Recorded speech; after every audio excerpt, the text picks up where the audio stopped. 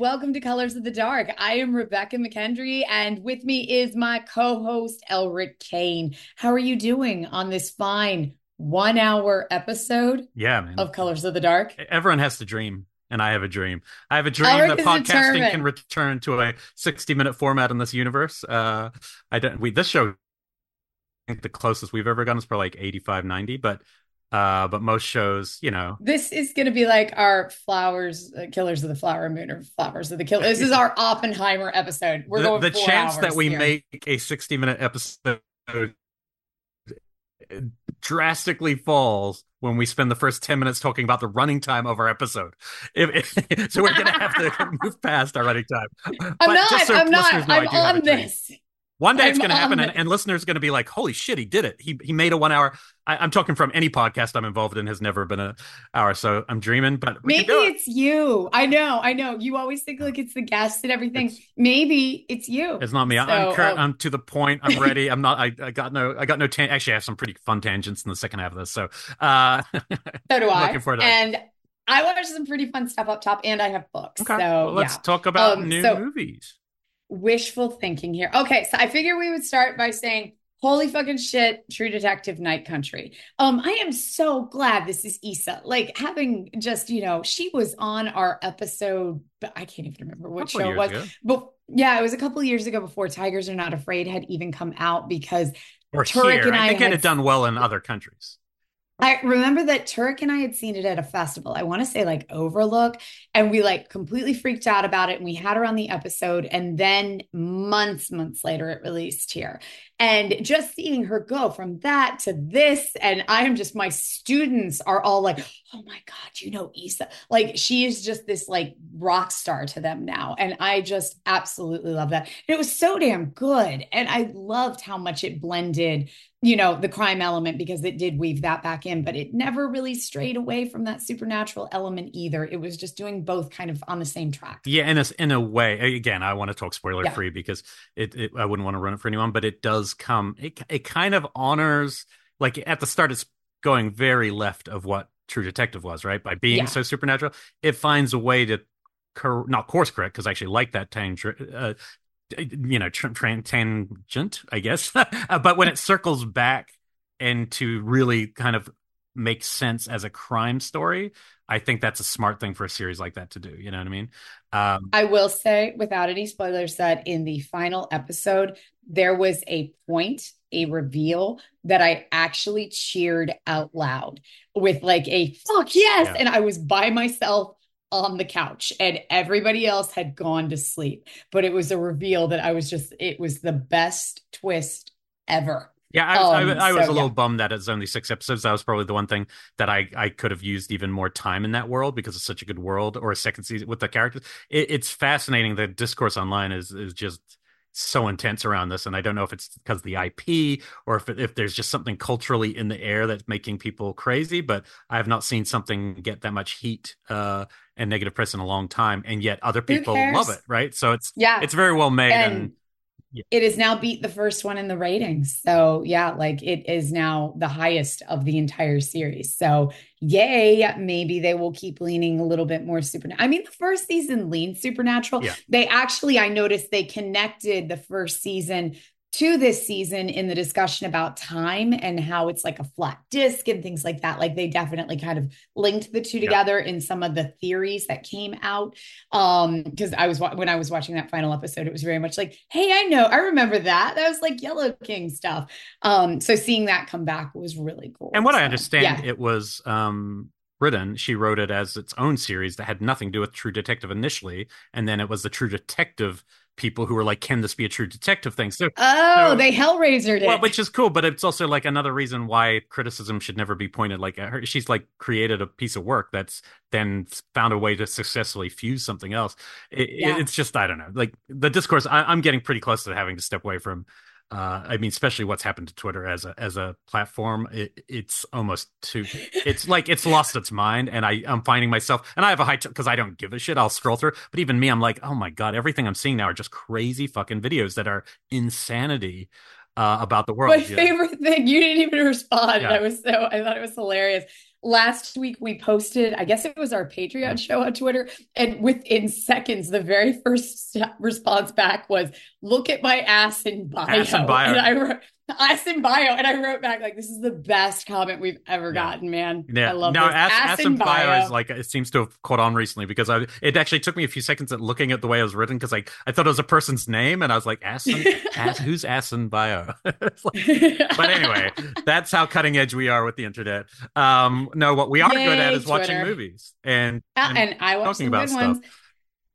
Okay, so I'm going to kick us off here with Out of Darkness. Hmm. So this is one that I had heard about when it played Fantastic Fest last year. And it's playing at the Draft Houses here in LA right now. I think it's playing at some AMC's through their Thrills and Chills screening series. And yeah, so this one, I had loved the trailer of this. The setup is that it is some type of like a Paleolithic clan, like family who is traveling together, and they arrive on some new homeland that they think is going to be, this is our new home now. And all of a sudden, something lurking in the forest starts kind of picking them off one by one. And the whole thing is shot and framed like a horror story. So you are kind of whatever is picking them off one by one is obscured through most of the movie. And it is hyper gory. Like this gets absolutely bonkers with how gory it is. This one I've seen get a lot of flack online because it does not go full horror at the end. So just know that going in. But that said, it is very much shot, framed, and presented like a horror film. It looks amazing. That's kind of the biggest takeaway from it that I had is it is just so beautifully shot, especially considering that the majority, I would say all the lighting is practicals. Like it's fire is the majority of the lighting. It's diffused sunlight. I do not even know how they shot this because it is so pretty. So I assume that they had to pump that up a little bit.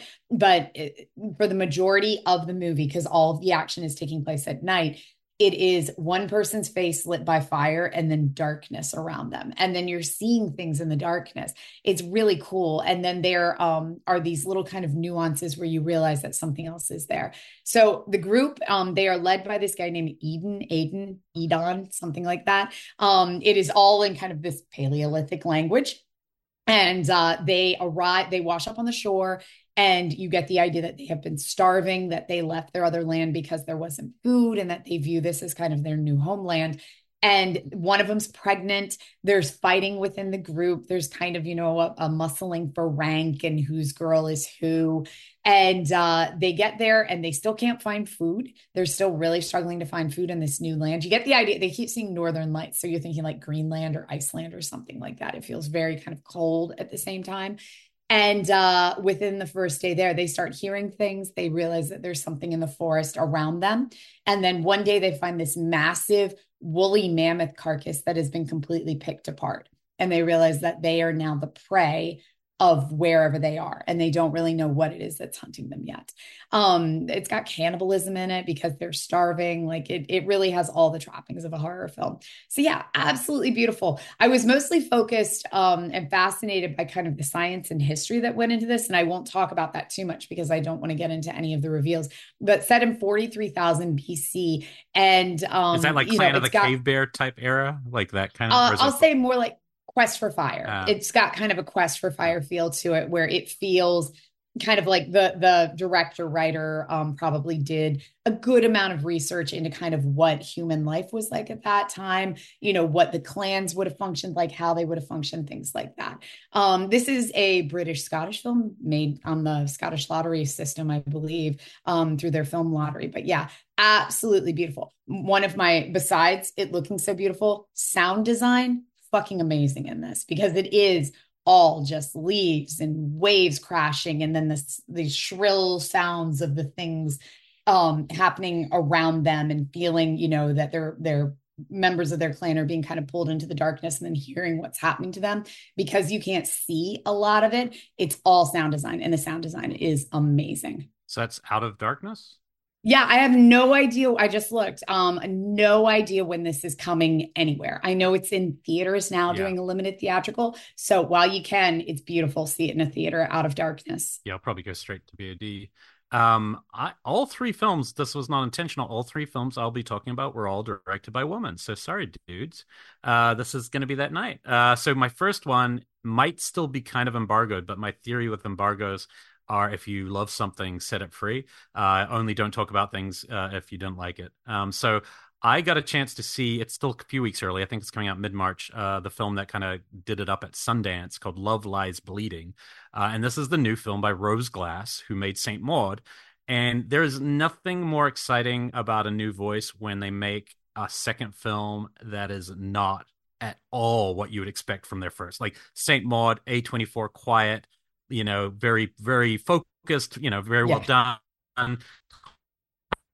And it got screwed over because of its release in America, like because it was coming out right in the pandemic, and in the UK it was like going through the roof, and then it came out here and it's kind of with a whimper, even though critics liked it. It just didn't really It get seen. was This like, is like, yeah, like you and I remember we got screening links yeah, we for it, watched and stuff. then Yeah, yeah.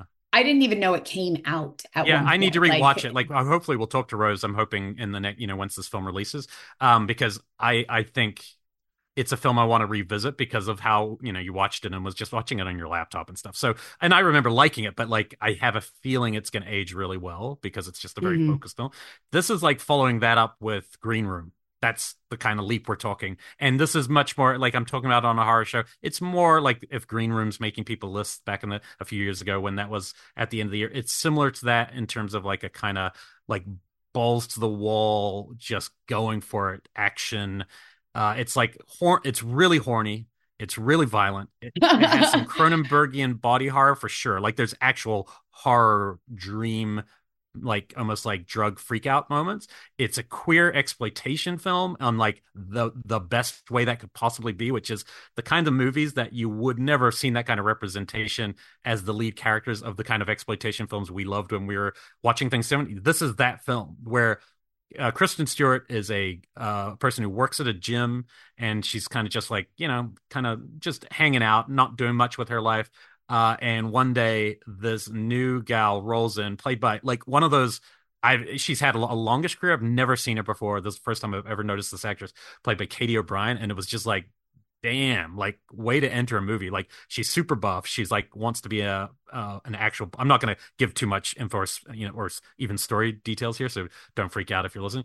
She wants to get to Vegas for this big bodybuilding competition, but she's kind of homeless and just sleeping wherever she can get to each night. And she runs into Dave Franco, plays a brother-in-law of Kristen Stewart, who's a total scumbag in this, and he works for Ed Harris, who is her dad, and he is a criminal. You don't know exactly what, but he runs a gun range, and there's dark things in his past. Kristen Stewart has nothing to do with him anymore, like doesn't even want to talk to her dad, hates her brother-in-law, and she hooks up with this girl, and the two of them, it's like a real love story. It's like a really good love story, like one of the best I've seen in a while, where you actually give a shit about what happens to these two people. But then it gets violent and crazy. And I'm not going to say anything about the story of the film, but I was just so happy to see a movie that just goes for it, and it's kind of like it's not as crazy as something like Titane, which is like way more on the surreal side. Like this is Mhm. all stuff that's still plausible and could like be happening, but it has that kind of energy, which is not what my memory of Saint Maud is. And so to me that's a really exciting thing because it means that this director is here to party, and that's what we want from filmmakers. And it's when I say it's horny, it's probably the horniest film I've seen in a very long time, like for major feature. And that's something I really miss in like genre movies. And this one is these two girls are into each other, and it's really cool. And really funny. It's a small screening room I saw it in because it's like one of those press ones. Probably this one's a little bit bigger. Maybe it fit like 45, 50 people. Movie's about to start. Kristen Stewart comes out to introduce it to us. She's just like, I want to tell you that no movie I've ever made means more to me than this because of the kind of story it is. And I'm super excited for it. And we're just like, wow, okay, Kristen Stewart rolling in. So I definitely want to put this on people's radar. It's the best thing I've seen this year of any kind of movie. It's just like really exciting and fun. Wow. That's a really big compliment coming from Yeah, and you. I mean not just hard. This is just like the best so far this year of the movies. This Wow. And one's we're first quarter yeah. done. So yeah. My Green Room was my favorite movie the year it came out, and it has that energy. It's not the same story, but it has that kind of energy. I just love movies like that.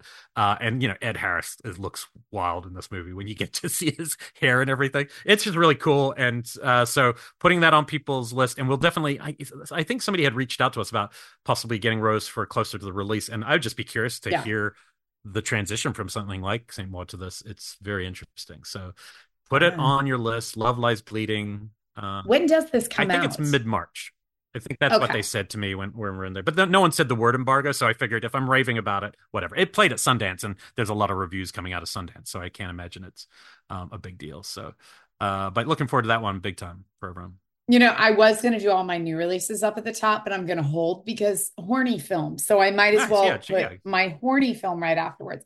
So I don't even know if you remember this. Like 6 months ago, you and I were going to go to the theater here in LA, Brain Dead Studios, and we were going to see an anime film called Oh Wicked yeah, yeah, City. yeah. We talked. I want to see that. Yeah. And something, I don't even remember what happened. Like one of our kids got sick or something like Yeah. that. And we ended up having to Something not cancel and horny not horny at all interrupted it. happened. Yeah. And suddenly we were like, okay, well, we can't go. And I had it on my queue for a really long time, as in like I wanted to see it after we never made it.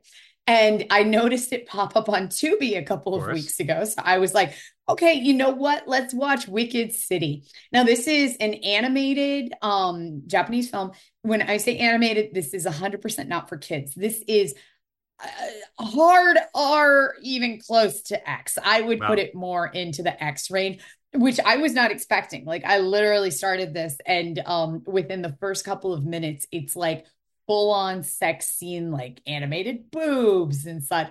And I will just give, this was the greatest cold open ever because basically her vagina becomes a big fangy mouth and she has these pointy legs that extends from it and her vagina becomes a spider Whoa. and she becomes like this spider vagina. It's amazing. And then that is your intro into the world that there is demons and that this character who has just had sex with this woman is basically kind of like I'll call it like an FBI agent who works for this agency that is supposed to be kind of bridging the worlds between the underworld, all the supernatural creatures, and the humans. And there is currently a peace accord between the supernatural world and the humans that gets renewed every couple of decades. And it is about to be renewed as well. And there are all these important players rolling into Tokyo to sign this peace accord. And he has been enlisted along with a demon FBI agent to guard some of these people, one in particular who he has to guard. And then she gets kidnapped by demons. And so it's a wild, complicated, very politically charged world between humans and demons.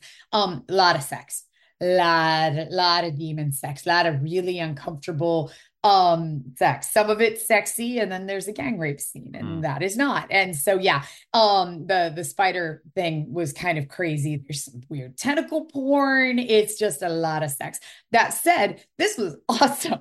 Hmm. Is it I dubbed walked into in. English, this version? The Japanese Yeah, version? and I think it was Billy Bob Thornton. I'm 99. I forgot. I wanted to. I was trying to remind myself to Google that afterwards, and I thought because my first thought was, did Billy Bob Thornton do all of these? Because I think he's in the Princess Mononoke one as well. Yeah, he's famous for So I like them spider vag. Everyone knows now I that. have to. Now it's English. probably not him. Okay. It's probably not him at all. But I'll Google that while you're talking Yeah. about the next one. But yeah, whoever it was dubbed in English on Tubi, and it was a recognizable voice. Again, kind of, it sounded like Billy Often Bob they are. Thornton I to mean, me. like all the Miyazakis are always huge people, you know. That's why I think that I'm 90% sure he is on the Princess Mononoke. He's on one that I've watched Okay. recently. But yeah, so this one dubbed into English, and even though that some of the sex was kind of more misogynistic mean, it was still this was such a cool ride. The demons were awesome, the world was awesome. This is 1987 apparently, and I will not profess to know my anime that well, but apparently this was like a landmark anime film, much like something like a Ghost in the Shell. So it was a really, really cool watch, especially for me. Not, I've seen kind of anime's greatest hits. I mean, I've seen like the Serial Experiments Lane and, any of like the Ghost in the Shell type big Akira ones that is happen anime because or is it something else? Like what do people I classify Akira? consider it I mean, I so. know it's based on anime, so I assume it's just such a big But again, polished version of it. Yeah.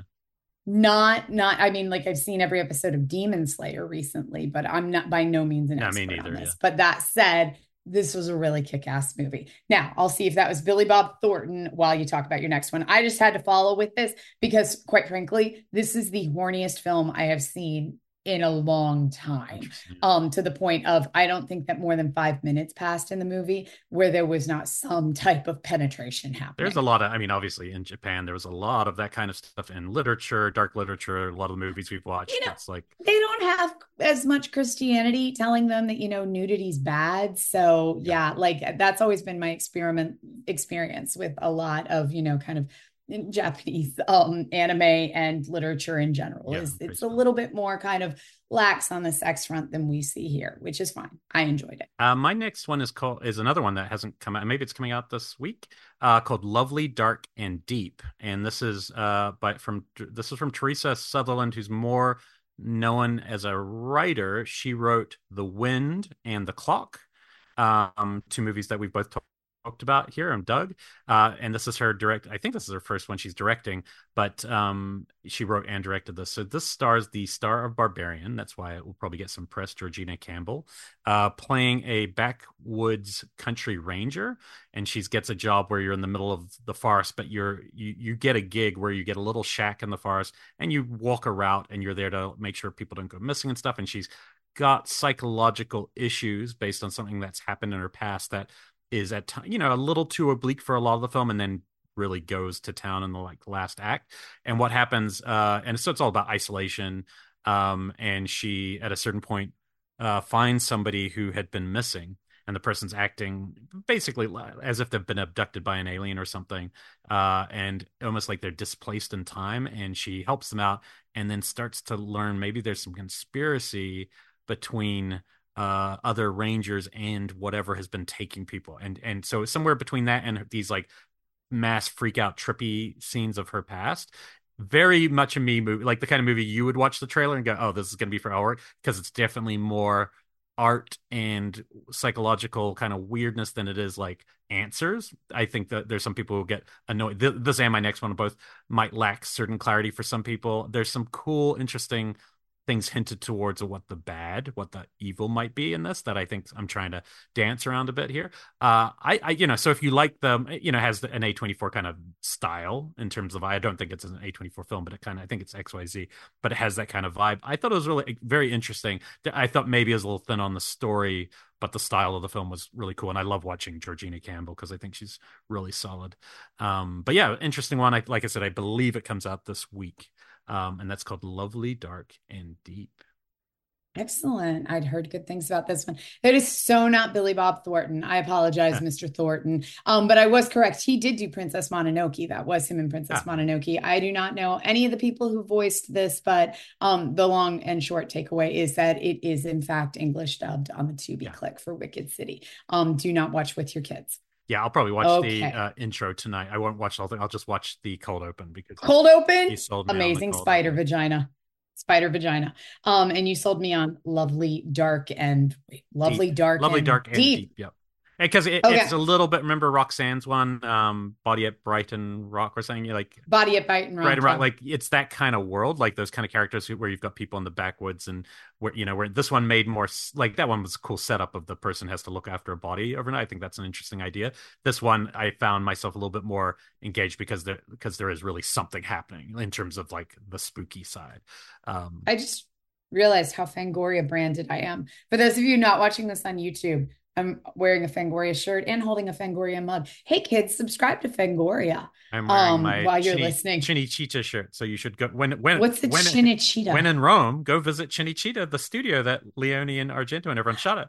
So I made Oh, did sure. you go visit Oh that? yeah, it was the thing I did it was the best thing. I did it by myself. I got on a train. I'm like, I am going to see this place before I die. And it's actually open to tours. And I was in U-571, the submarine.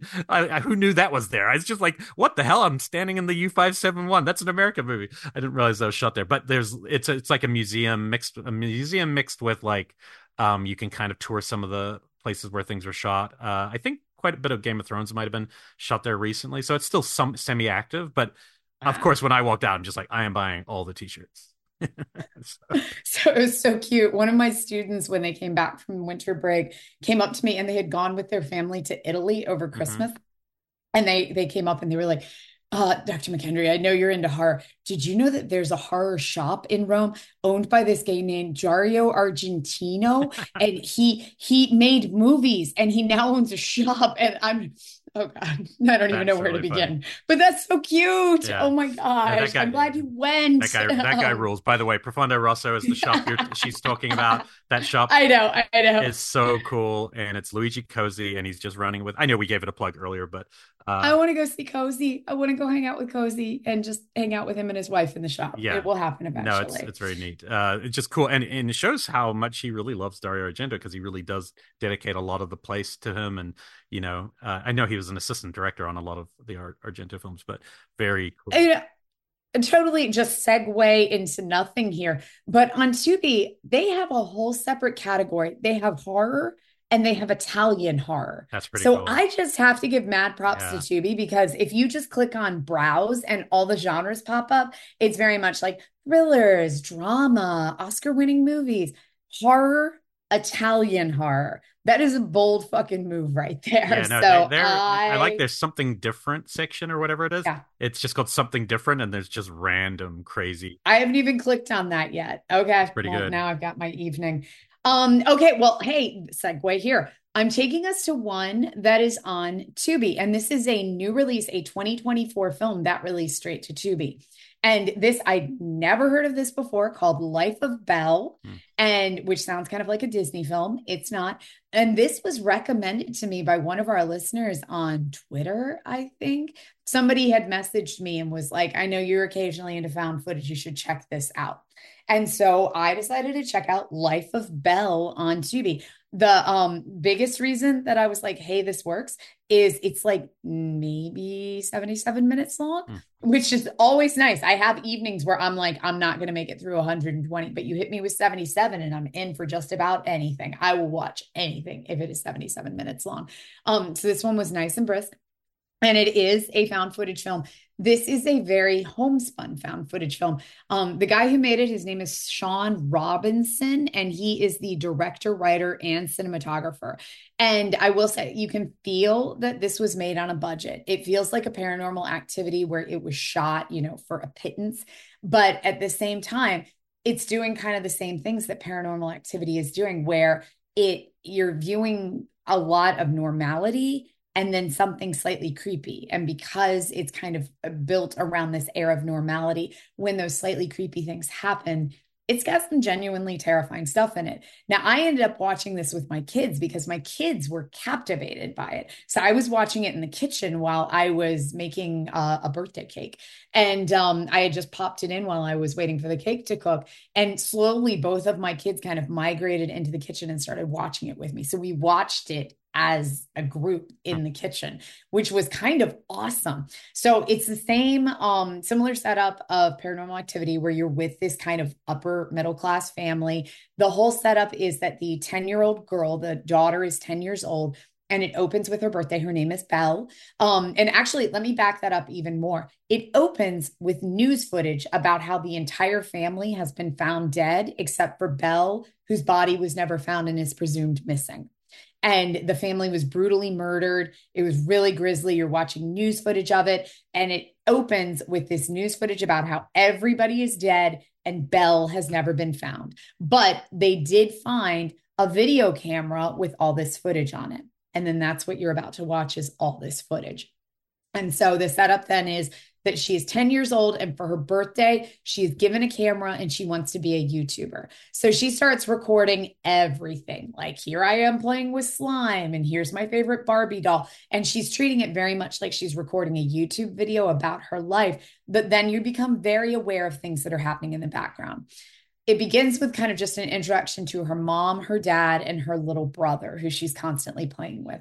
And you realize within the first couple of minutes that her dad is about to go away on some type of business trip. And that mom is having these kind of dreams, that she's having these really bad nightmares. And that has happened before. Dad's like, oh, it's happening again. And she's like, yeah, don't worry, you go on your trip. And then mom starts talking to herself, or at least you think she's talking to something else in the room, and she's arguing with it constantly. So a lot of the footage that you're seeing is mom slowly becoming more and more unhinged. and then creepy stuff starts happening. So and dad is kind of out of the picture. It's just mom and the two kids. So there's this constant air of waiting for mom to do something. What is going to happen? There's some rough patches. There's some, I will say, the kids acting at different moments is a little rough. But that said, there was enough creepiness to really keep this moving forward. It's short, and my kids loved it. Like this became, I have a feeling this film, which was again, I just kind of a random watch for me, is going to be like their Blair Witch. Like now, 4 days later, my kids are still talking about it. And even though that I watched it with much the same way that I kind of did a Paranormal Activity, where I was like, it had some creepy moments. It was cool. My like 10-year-old is very much like, oh my God, did you see that? Was it real? No, honey, it wasn't real. Oh God, because it looked real. Like they were super into it because it does have that kind of the found footage quality. So yeah, this was definitely, I will say, don't go in expecting it to be as kind of refined scare wise as Paranormal Activity. Remember, they reshot that ending a bunch of times to make it punch. But that said, if you are a found footage fanatic, this is definitely worth a watch. It's got something really captivating to it and how the build works. So that is Life of Belle on Tubi. 2024 just came out.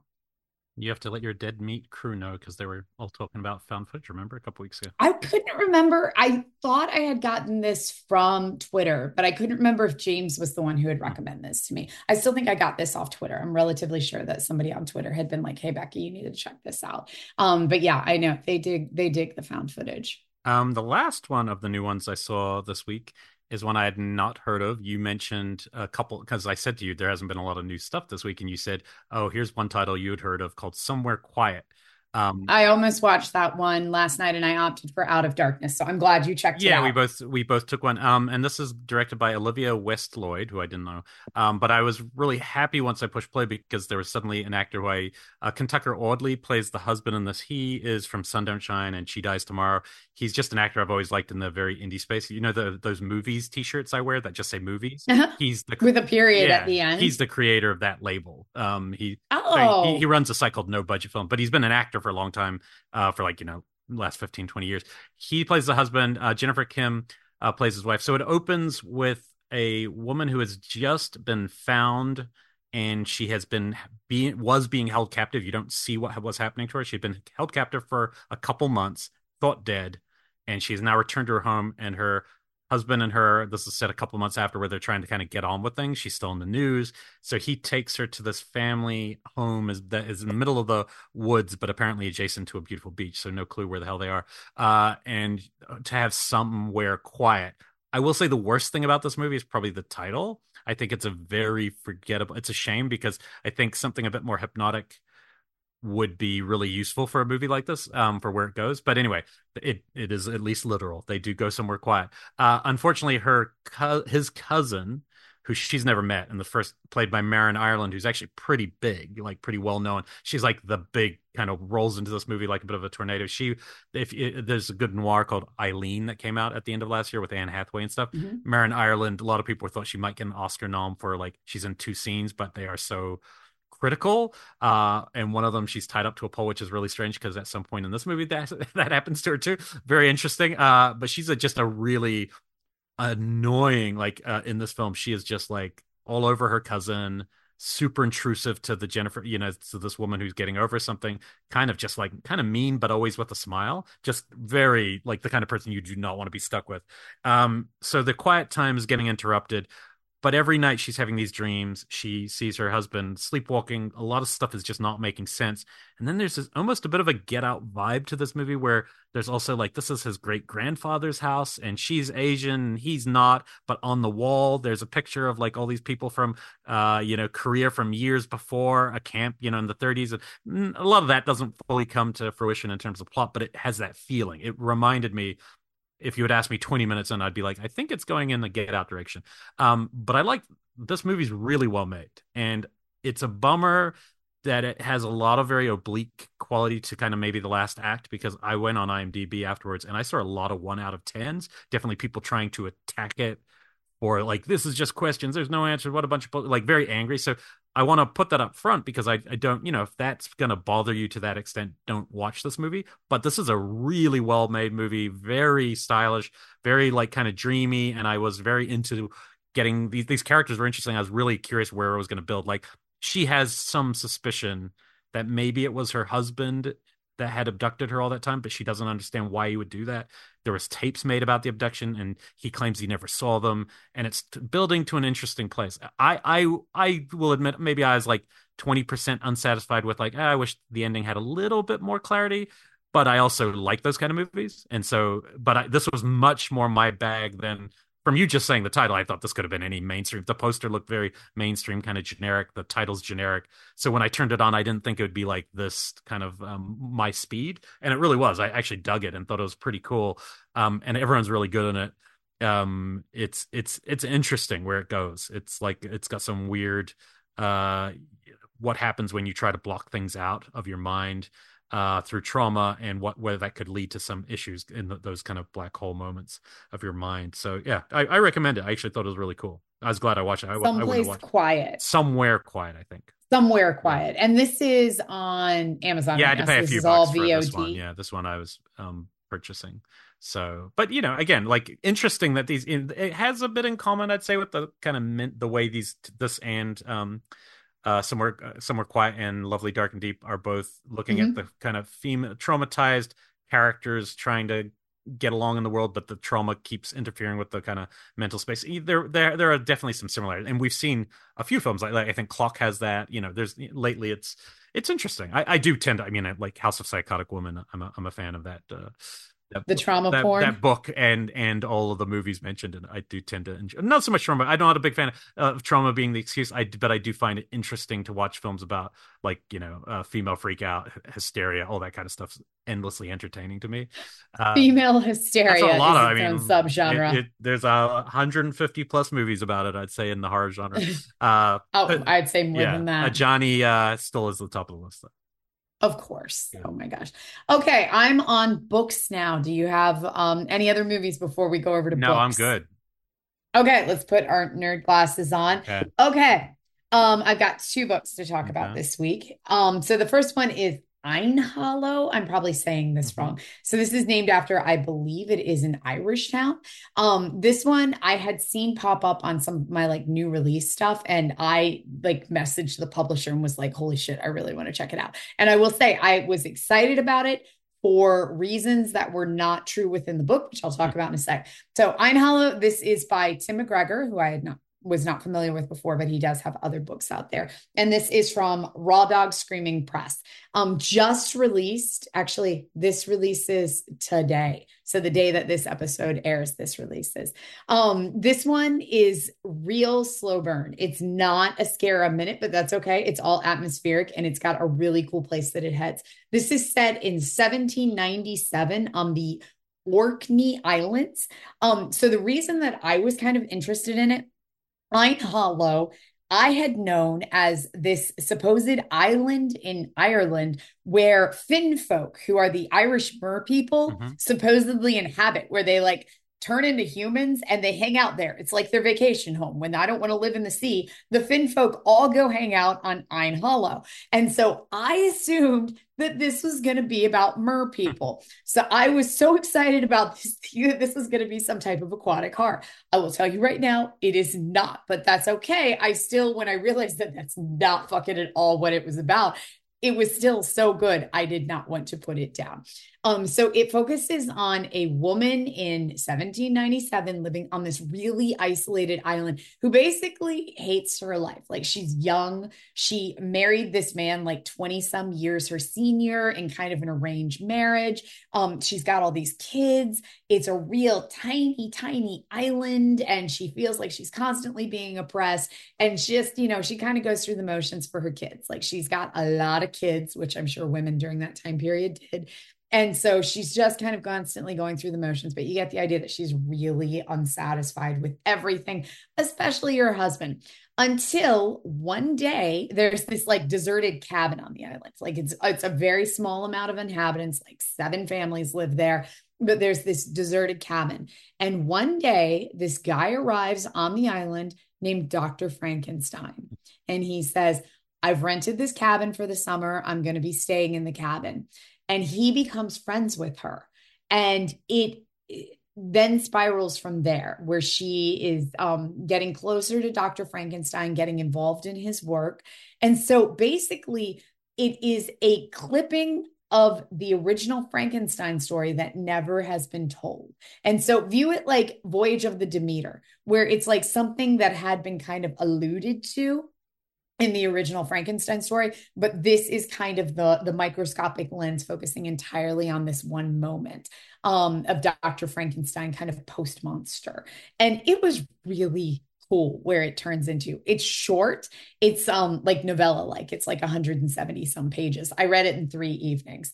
And so even though that it is not like scare a minute, and even though there are not really fin folk in it, that is definitely not the focus of the book. This still, I enjoyed it in kind of a retelling, microscopic lens on a story that I already knew, but it was doing something much different with. So that's Ein Hollow, or Ein Hollow, just released this week. Okay, cool. I'll do a real quick one. The book I just finished. I'm on another one that it's been slowing me down a bit, even though it's well written. But this was thanks to Grady Hendrix a few days ago, or maybe as a week or two ago. He was on Twitter. One of the good things that still exists sometimes are these threads, and his thread on the day So was, the only thing good on Twitter is Grady well, Hendrix. just random threads that pop up sometimes. And this was a good one because his thing was in honor of people who wrote one off horror novels, but never a second one. It doesn't mean they didn't write other books. And he started with Let's Go Play with the Atoms, which I'm a big fan of, and a super dark, dark, dark, dark novel. Hard to find stuff. These are all the paperback from hell type things. And he started posting a link of them. So the ones I hadn't heard of, I was like writing down and literally ordered like 3 of them that I was curious about. One of the ones I ordered was called Maynard's House, and this was probably from the mid to late 70s, written by Herman Ratcher, and that's what got me interested because I had just done this. As you know, for Pure Cinema, we had just done this episode with Tarantino about IB Technicolor movies, and one of the movies that got the most Mm-hmm. love in that list was this movie called Summer of '42, just a knockout coming of age movie. And this is the writer of that movie, and Oh, so he's wow. a very successful screenwriter, and he wrote other novels, but he wrote this one horror novel. So I was like, all right, I'll buy it. And it's very well written. Some of the horror stuff is maybe not as effective as others, but it's basically a young guy is leaving Vietnam, coming back to America, and his good friend in Vietnam who was killed willed him a little house in the middle of nowhere, Maine. That like, and he was a bit of a not a survivalist, but somebody who was reading. I can't remember who's the great novelist who always writes in America about like surviving alone in the wilderness. And Jack it's London. not London because that's more adventure. It's the guy who writes about it more poetically. Like this is, I Thoreau. can't. Yeah, it might be. Yeah, it is. I think it is Thoreau. It's Thoreau is yeah, Walden. Walden. Yeah, yeah, Like yeah, his yeah. was all like the That's it. serenity of nature Yes. and being out there So there's a alone. lot of allusions to that because clearly the guy believed in that, built this or had this house built. So this guy, this is a young guy, and his friend died, but his friend, while he's there, said, "If anything happens to me, I want you to be the one who takes over this house." And he's like, "Sure." And he gets there in this crazy snowstorm, and this thing's so isolated, and it's right in Maine. And one of the fun things about this book is the way it's written, which is with the Maine accents of the time, like the really strong ones, almost like everyone in it sounds like the guy from Grandpa from Pet Cemetery, you know, with that like that's it's all written into the way it's written. It's just like very kind of amusing and fun to read, and it's really well written. And so basically, this guy's there, and he starts to realize like this probably is pretty isolated for one. There's no road, you know, he has to walk in miles in the snow to get to his place. He's going to hole up there for a long time. But it turns out outside there's something called the Witch's Rock. And it was said that this place has been standing since when a woman who was accused of being a witch by the town had been murdered here and hung from this tree that doesn't cast a shadow outside his house. And so it has a really interesting setup of like spooky stuff. And some of it comes back. A lot of it is him reliving things in his mind, some PTSD stuff, but also some weird. There's one interesting sexual kind of witch encounter thing, and it's really about can you also handle being alone. It's very much about isolation. I thought it wasn't like a home run as a horror novel, but it was so well written, like literary wise. It was definitely worth, and not that long. So I enjoyed it, and I love these kind of. I'd never heard of this book in my life, right? So when somebody, kind of the way we talk about deep cut movies, when somebody throws one of these up for me, I'm like, oh, I'm curious to see what happened there, and very cool connection to the movie. So that's Maynard's House. Wow. Okay. That I just added it to my Yeah, it's Amazon interesting. queue. Even though that was the paperback from hell, it looks like there's a new pressing of it because it was only like 12 Yeah, bucks. I think a lot of the So ones he talked about have since had pressings. A lot of the ones that weren't in his book are still out there in obscurity, you know. yeah, there's a lot of the paperbacks from hell that when I have Googled them, it's suddenly like, holy shit, that thing's like Oh, $200. let's go. So When I first heard about Let's Go Play with the Atoms at the Atoms from a Rue Morgue magazine one a few years ago. It was at the back. Somebody recommended it. Had to buy it straight away. I was like, what is this book? Of course, it was like, yeah, it was like over $100 and did not exist. Like, there's so few copies. I read it, really liked it. And since Paperbacks from Hell, there's now a beautiful new printing of that you could probably get for 15, $20. And that's like dark. That's about as dark a book as I've ever read, really. I have never even heard of this one. Very And yes, there's 70s. now a paperback available for Yeah, $20. and it's just, again, it's a what I'll just let people know what that one is just because we're here.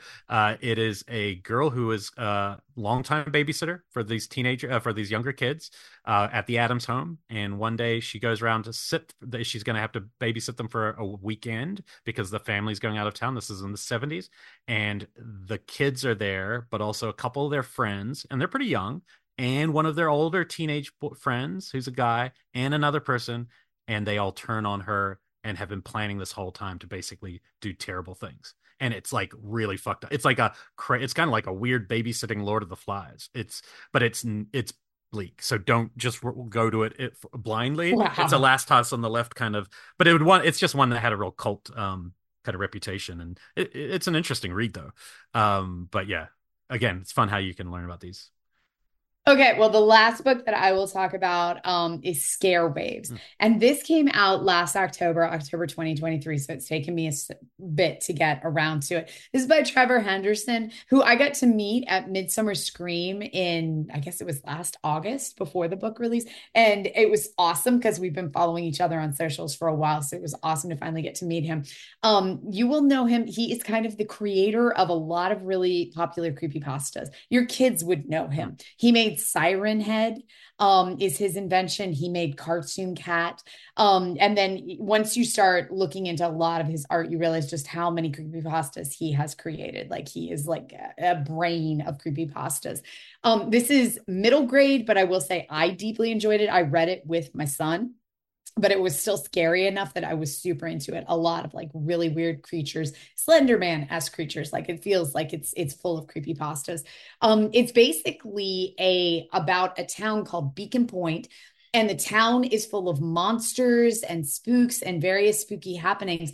And it is kind of anthological in that you're learning about all of these different spooky things that are going on through the course of maybe 5 or 6 different kids, but they all intertwine. So it's got kind of this trick or treat quality where you'll hear about one kid and this creepy thing that happened to him during their after school job, but then they will go visit this other kid and you'll follow this other kid. And so even though that it's different children within the town, they're all having these experiences and it's all intertwining. Additionally, it's intercut with this podcaster talking about all of the creepy stuff that's happening in the town. So sometimes the podcaster or radio DJ, I'm not sure which it is, but they will just deliver them as straight stories like, hey, listeners, I'm here tonight to tell you the story of Bethany from 1982. And then you'll get the straight story of what happened to her.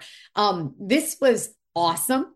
My son loved it. I loved it. So many fucking creepy monsters in it. It was just amazingly well done because it does have like this real kind of Slender Man, contemporary monster nightmarish quality to it. I do not know how this is not a TV show. It feels like a world created that feels very much like this is what adolescent horror should be. If I was like 12 right now, this would be my world. So I hope this is getting some love somewhere. This was put out by Scholastic back in October. So I can only hope this has been optioned by some studio, I hope. Nice. And And that is Scare Waves by Trevor that one is Henderson. a graphic novel, right? No, Oh, that no, one's it's a not. regular Okay. Oh, I novel, wasn't but sure. Yeah. because Trevor is such like a good artist, like it is punctuated with books of like his creepy Oh, monsters that's that cool. he's Yeah. made. So yeah, it's like every chapter is about basically a different monster. Like there's one in particular that I totally dug about this centipede that this massive human-sized centipede that lives in a dumpster. but the segments all break apart and kind of form their own heads and mouths. And this was like my favorite monster in the entire thing because you know how much I love bugs. So even though that it is not exactly a graphic novel, it's got enough pictures of the creepy monsters in it that it's very visual at the same time. So Mm. that is Scare Waves. I'm still waiting for your Lisa Frankenstein. You're going to take one of your kids, aren't you? To want I was supposed to go this weekend and we ended up not going. I'll And wait for you. I really, really want to see it. And this is like the sucky thing is my students didn't like it. And I've seen so a like lot of female critics give it like real props and say it's really good. I wonder if it's going to be a bit of a Jennifer Bodies thing, like where it's I know initially not. do yeah, like initially not well received. I know two of the people that I truly well respect, like BJ and Shannon McGrew, were both like, this is huge. Like if I'd been a 12-year-old girl seeing this would be my jam. So I'm hoping I'm that that waiting is for kind of your reaction. I will listen to your review first, but I will admit again that I for like the last 5 months I thought it was directed by Zelda Adams from the Adams Family, and so every time I saw the poster I was like, this is the most exciting leap ever. Like she went from making movies with her family to making this giant movie, and then recently someone pointed out, no, it's Zelda Williams. I was like, oh, I don't know that Zelda. that And happened then on somebody our wrote to me show. going, you do know that Zelda? It's Robin Williams' daughter, and I'm like, okay, now I understand. There's a lot of families connected here. But anyway, we have to still have the Adams Family on here because I We think that'll be a fun do combo. 100%. Okay, so when we come back, so no guests this week because I had a crazy idea that I wanted to get in pitch mode where we're going to throw around some fun ideas for films. We're going to do a few films that we'd both like to see be remade or think would make for good remakes, and a few films that we think we should see a sequel to. And some will just be the title and why we think so, and some might be weird pitches, whatever you got.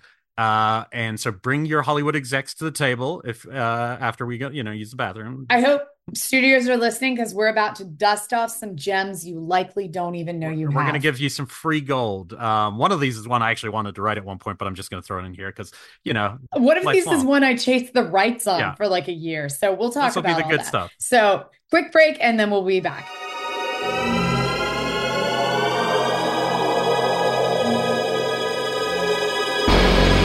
All right, welcome back. I'm very excited about doing these kind of things. I love the gamification of the pitch. Big fan of some of that. So as some people will know from listening to this, we're going to start with a few remakes that we think are because there's just so many interesting movies. And as you know, you're always constantly being asked to pitch on. Somebody will be like, "Oh, suddenly we have the MGM library," and suddenly titles are being dusted out, and everyone is pitching a Night of the Comet Yep. movie or whatever it is at the time. All I'll say at the top of the remake section of this is the most excited I've ever been for a remake was when I read, I think it was in a film comment, this is a few years ago. It said that Gaspar Noé had seen Larry Cohen on a street and secured a remake of God Told Me To. And I remember being like just that was enough for me to go, that's going to be the craziest thing ever. And it never happened, obviously. I wonder if it could still happen, but that was one of those ones. So it's that kind of a thing that I love to hear. It gets me excited at the concept. Mine was when you told me, oh gosh, name, was remaking Night Tide.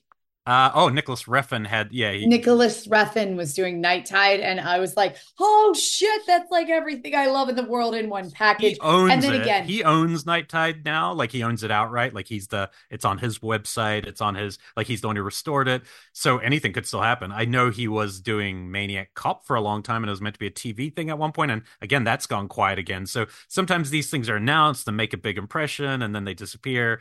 But these are just five that that we'll go back and forth however you want to pitch it, and we'll see if any of these resonate. well, I have a couple of like discussion points Okay, up at the hit top. me. So I will say, because it's for both, I'll just say Deep Rising across the board. Like this isn't one of my Yeah, pitches. yeah. Like this is, I have because I have pitched this. I have blabbered this to everybody who will listen to me.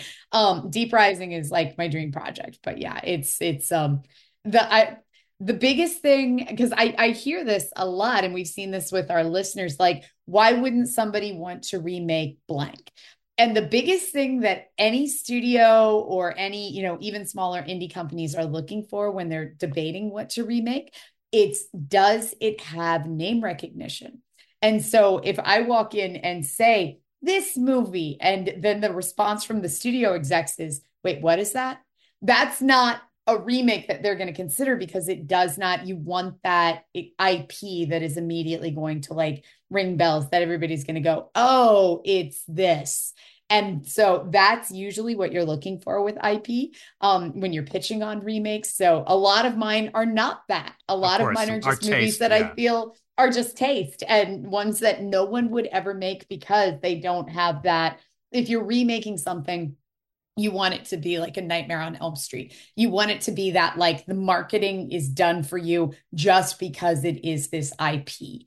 And But we're pretty yeah, deep that in the game of the because since the '80s, so much has been remade and sequelized that they're running out of like the gold standard IP, and they really do have to dig into the the aisles a bit. So yes, you're completely right with what they want, but what's possible. I think the other option is you put big swing spins on stuff that was lesser known, but you change it in a way that's enough for them to go, oh, okay, maybe that could be fun. like Nightmare Alley. Yeah, Like I don't think that half the people who saw no, Nightmare Alley realized that it was a remake yeah, from like a 1940s film. But it was. And yeah. so, but it was because Del Toro put this massive like big spin on it and it doesn't even matter at that point that it's based on a prior film. Yeah, exactly. So we'll start with our remakes. We'll do it more like elevator style, so they're short little bursts. So this won't be, otherwise we'd be talking about 20 things here. So do you want to kick it off or you want me to? I'm going to kick off with, and I do not have elevator pitches as much as just like, hey, I feel like this needs Yeah, an you do it your update. way. Yeah. So yeah, I am going to kick off with one that I would absolutely love to see remade. Horror comedies are not popular right now, so this is not a great pitch or anything like that. But Bucket of Hmm. Blood. This is one that I have always considered to be such a timeless concept and something that I find to be so fun. Bucket of Blood. This is a Corman film starring Dick Miller from back like 1950s, 60s. I didn't even write down the year. And the whole concept is this hapless guy who is starving to be part of the beatnik culture. And the beatnik culture in it is portrayed as just awful. They're just awful people who, will put a dot on a sheet of paper and to create art. And he is so wanting to be part of this culture, but he's a shitty artist and they don't respect him. And he's just kind of a hangers on until one night he accidentally kills his landlady's cat. And to try to cover up the fact that there's a dead cat, he covers it in plaster and turns it into a statue. And then all of a sudden, everybody sees it and is like, oh my God, this is brilliant. You've made art. You're brilliant. And so then he kills his landlady and turns her into a statue. And so he has to keep killing people because they're his art. And he is escalating and climbing the world of this really awful, judgy, artistic community. And at the same time, you're kind of seeing how terrible they are. You're seeing how terrible he is. It's hilarious the way that he's killing people because he's still just bumbling as hell. When I first saw this, it was the 2000 aughts, and I was living in New York City, and it was like the peak of the hipster craze. The handlebar mustache, buy a vintage t-shirt and a fixie bike, and you're cool and artistic. And so I remember watching it thinking that there was very much like this hipster spin on it that could have happened at the time. I feel like there still is, but now it's like a trans DJ thing. Like, Hmm. whereas the art community now, it's definitely changed a little bit over the last 20 years, but there's still, it's such a timeless concept of this really kind of off centered, lacking reality art community. And then the hanger on who kind of happens into it through murder, I feel like is still a beautiful concept. I never saw there's one that looked like it was drawing from it a bit on Netflix a couple years ago by the guy with Velvet yeah, with Jake Buzzsaw. Gyllenhaal. Yeah, I wondered, does Right. it have a little bit of that element? It does. Okay. And it feels very Neon Demony too. Okay. I gotta watch that one. So yeah, I loved it. It critically did awful. Yeah. And I thought it's a Well, satire and everyone it wanted felt, Nightcrawler because the guy had done Nightcrawler yeah, beforehand. everybody wanted Yeah. Nightcrawler. They wanted just this brutal killing in the art world. And it's not. It feels like Verhoeven, but funny. Okay. I And might watch so that. it's that level of satire. I thought it was great. And I remember that was because we were doing Shockwaves at the time. It was like in my top 5 of the year, and it critically just got Hmm. destroyed. So Velvet Buzzsaw, it was fun. Okay. It felt kind of like a bucket of That's blood. a good connection then. Okay, my number five. This is a movie I actually really like, but I do think it could. I've got a cool idea of how you could remake. That is us, and it's Stephen King. So how can you go wrong? Stephen King's Silver Bullet, which is a really cool movie. But what it isn't what the book was, which is called Cycle of the Werewolf. This was a 1985 film, But what's cool about the book version, I really do like this movie. I think it's got some really cool scares, some real cool weird stuff. But you could remake it for sure, just as a straight movie. But what I would do is I would do this one as a because what the cycle of the werewolf is about is the story is about a killing happening every month in this town that they're trying to Mhm. solve. So I would do a one season HBO show like The Outsider and do 12 episodes each one with a different murder while the kids trying to figure out what it is. The town thinks it's a kind of crazed killer and the kid thinks it's a werewolf, and we all know, if we've seen the movie, what it was. I think that would be a really cool, because The Outsider was just one of the best King adaptations, I think, and using the TV format, I think, really helped rather than trying to do something in 2 hours. So anyway, so I think Silver Bullet as Cycle of the Werewolf, but 12 episodes HBO. That's my pitch for that one. I think that's Let's do brilliant. Brilliant. it. Green light. I got Let's. so excited a couple of years ago. Oh gosh, I can't even remember who it was. It was somebody Andy Machete Uh-huh. announced that he was doing the Howling reboot for Oh, that'd be Netflix. good. Yeah. I don't think it ever happened either, but it was like this brief moment of that sounds, that's the guy who did it, Yeah. where I was like, oh my God, that sounds I amazing. think And I there's don't, still something to that because the guy I work with that our friend Dwayne, he uh-huh. had adapted that because his good friend had all the Gary Bradner stuff, and then about a year ago he told me they no longer had the Howling stuff from that, and that somebody bigger was trying to do it, and so It yeah, was supposed to go to Netflix with Andy Machete, which I would kill interesting, to watch. interesting. Okay, so my next one is The Gate from Oh yeah, 1987. yeah, I can't believe this has not been remade yet, because for people of our generation, like older yeah. millennials, this was some fucking kinder trauma stuff. Like this definitely was one that messed me up when I saw it when I was like, 7, 8 years old, seeing this. And so, yeah, this was an intense film at the time, but it is very much like adolescent horror. And the issue that I see temporarily of why it probably would not get through is that kinder trauma, like this level of adolescent horror, it's just not selling as well right now, which breaks my heart. Like I want more. The Goosebumps reboot on Hulu. Or sorry, it was they did Are You Afraid of the Dark? And then they just did another one on Hulu. I can't remember which one they did on Hulu.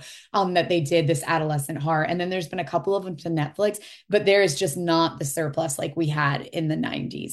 And so I love The Gate. I feel like, maintaining the original story about a group of kids whose parents are gone for the weekend that through various circumstances open a gateway to a demon world within their house, I think is brilliant. I loved this so much because it was like House for Kids, where the house itself became a maze that they had to get through, where they were moving through the different rooms and there were monsters in each of them.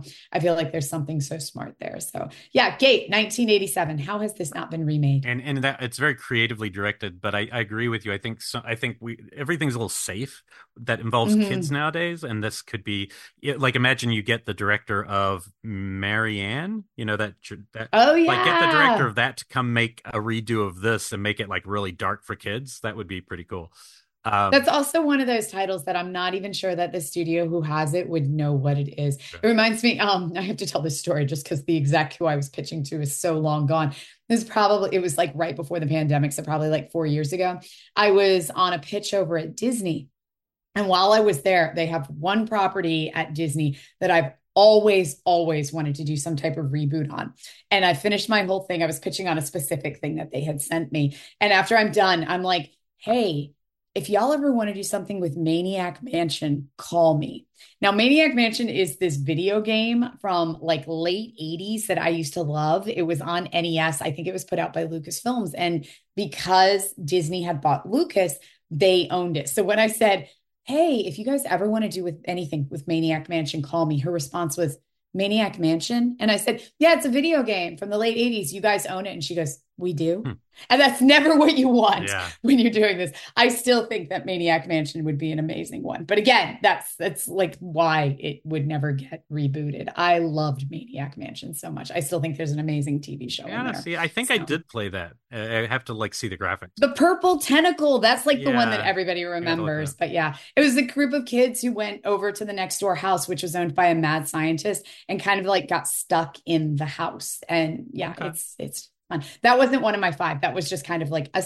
sidebar about me trying to get Maniac Mansion through Disney and Right. them No, I not know. even Yeah. knowing that they owned it. The Gate was So the yeah. actual pick. No, but Yeah, The Gate.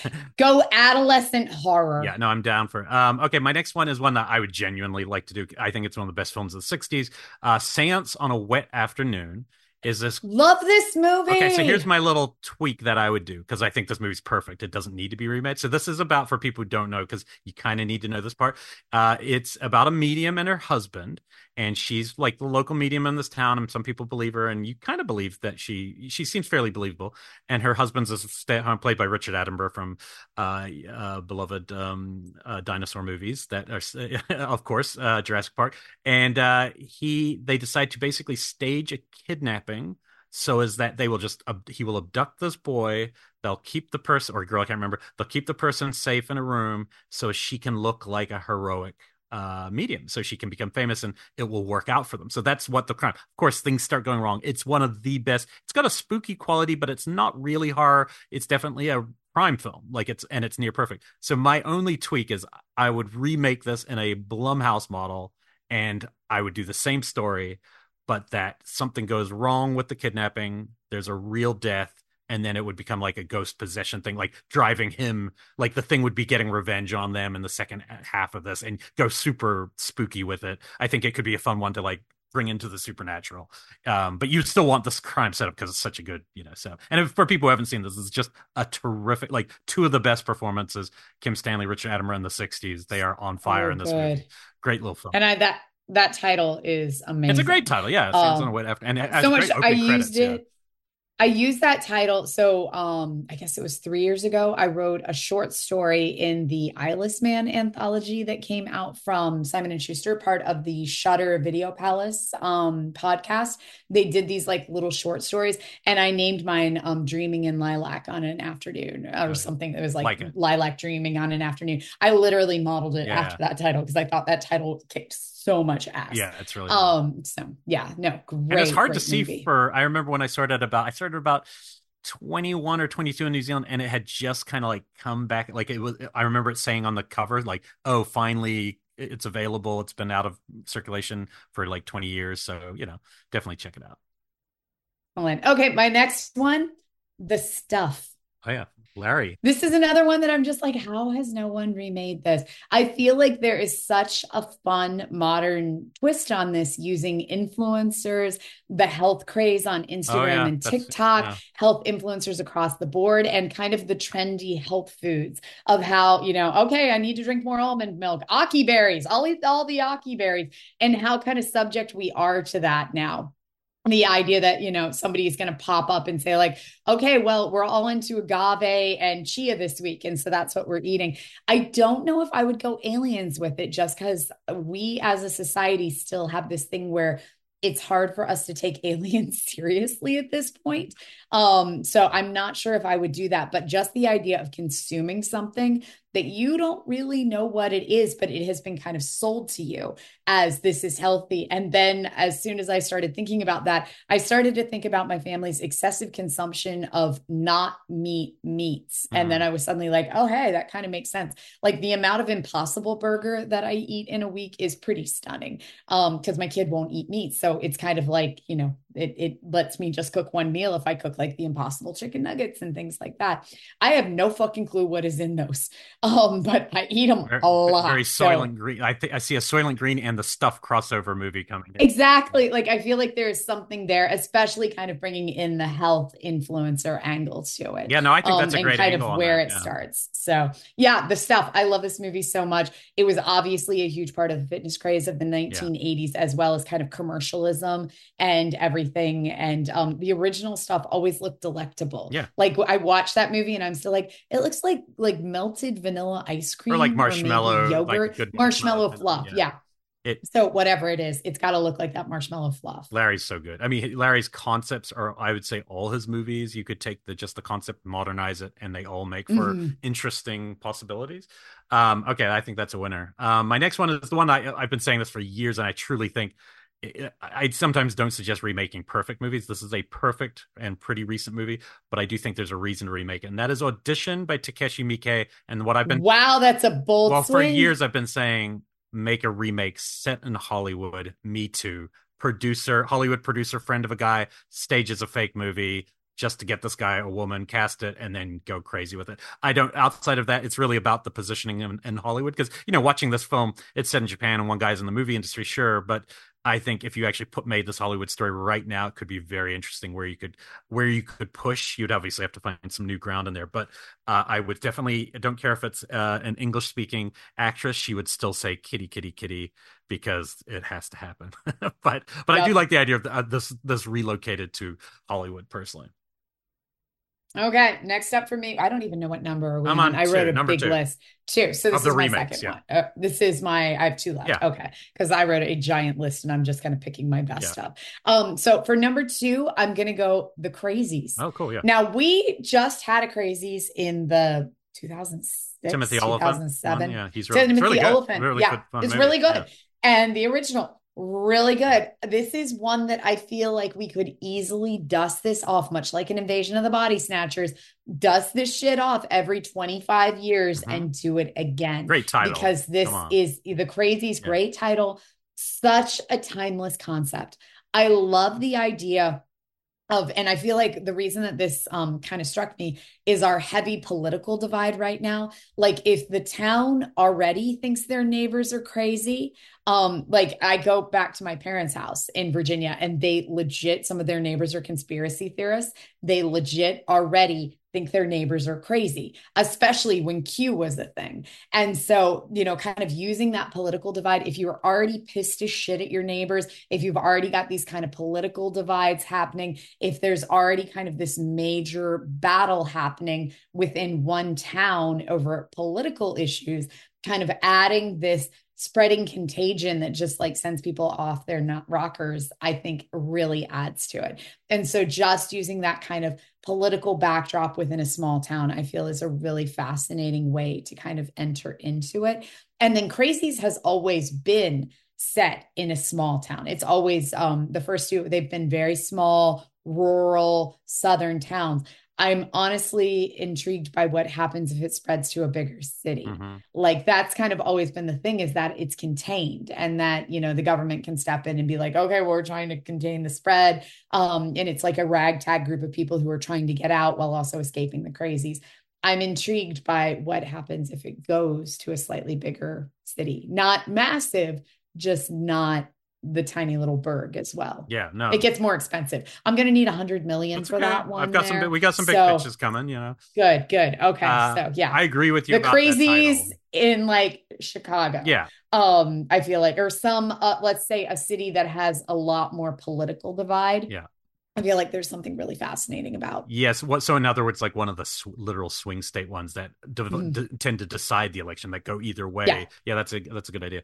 My number two is my number one for just like the movie I would most want to remake, and I've been saying this for a few years. I think people we know maybe was working on a remake of it. It's just a good movie. I have less of a clear like why it should be remade. Just it's a good movie. That's The Sentinel. I've for years have just think this is a great movie. Still, a lot of people don't know about it. It's Michael Winner, 1977. Brownstones are probably even harder to get than when she was struggling to get one back. She like can't find a place to live. There's a beautiful brownstone, but that's impossible. Trust us, we've got a deal for you. Nowadays, it would be even less likely. But she's a fashion model, ends up in this house, and it's got this just super creepy vibe. There's a blind priest who lives on the top floor. Otherwise, she's alone. But we then start meeting all these crazy, weird neighbors and odd, eccentric people. All of that stuff's fun, but where this movie just becomes part of your memory about horror movies is when it starts to realize there's like this portal to hell, and that's the point of the movie, is that somebody is watching over this. And without spoiling too much more, what only thing I might tweak is like, well, number one, we're keeping Burgess Meredith in the cat party, so don't worry, that stays. The birthday cat party isn't going anywhere. That's my I favorite know. I'm gonna scene. The build the cat whole gets thing a around it. little hat. It's It's, really it's very cute. cute. No, but I think like there's a couple really scary moments where like a door opens back and like a dead person walks through and then like exits the scene without attacking her or anything. It's really frightening. I would maybe go merge it a little bit with kind of the last act of The Beyond, and maybe we push into that world for a little bit of this just so we can see something that we didn't see in the original. But either way, I would probably present this more of a slow burn A24 horror movie that has a like really killer last 30 minutes, like really push where you can go. But if you haven't seen it, check out the original. And I just think this is a movie that would actually be fun to see as a remake in general. Yeah, 100%. Okay, so I will say my original top one was Event Horizon. I But put I'm it in not my gonna do, list too. Like I was like, what would it be? But it you know, definitely could be a remake. it's been slated so many times. Like there was, I know for a stretch there was a movie and then it got slated for a TV show. And there was a stretch where it was like in Oh, development as a TV it show. was Adam And Wingard or somebody and like it that. Yeah, for a it while. was somebody and it didn't go anywhere. And I remember hearing stories that it was like, we're just not seeing that right now. Like we're Yeah, not seeing these like giant space epics in we're television. not. It'd be really Yeah, expensive. And so it did not necessarily feel like something that was going to merit the cost of it. But yeah, so that I remember kind of when this is probably pre-pandemic, I remember hearing about all these different development things. So that's definitely a dream project. But I will say the one that is like my personal, like, holy shit, I would fucking love to do this. And I just, even if I can't, I think it needs to be done. yeah. Burnt Offerings. Oh, yeah, love that movie. This one, I mean, it's such a good movie to begin with. Yeah. This is Karen Black, and it feels like such a contemporary setup where a family can't afford to live. They are struggling. They have no idea what they're going to do. They are down on their luck. And what they end up finding is the 1976 equivalent of like an Airbnb Mm. is, and it's before it's a thing where they are renting it. They're renting it for a couple of months, but they basically have to step in as kind of caretakers of it at the same time. And the whole setup is that there's this woman living up in the attic and she doesn't come out. You just got to drop off food like 3 times a day and she'll eat the food. Don't talk to her. She's fine. You just go up, make sure that, she's eating her food. She'll put the dishes back outside the door. Don't see her. And that in itself is an amazing setup. And then while the family is in the house, slowly things start to happen. They start to kind of act differently. Oliver Reed starts to become more aggressive. Talk about a fucking scary pool scene. Yeah, it's one of the That's a best. It's one of fucking the best scary pool pool scenes scene ever. ever.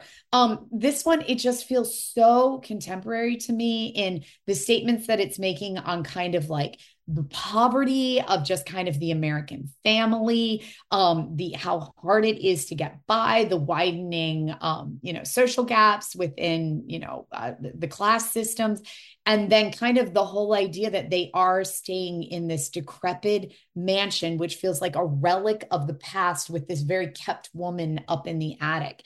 It feels like there's so much happening and it is such a cool setup. And the reason that I feel like this would be a really good one now is that it is also self-contained. Like most horror films now, I'll say like the majority of them 3 million and below. I'll say kind of the bigger ones that we see coming out theatrically, even like the night swims, everything's still below like 15 million for the most part.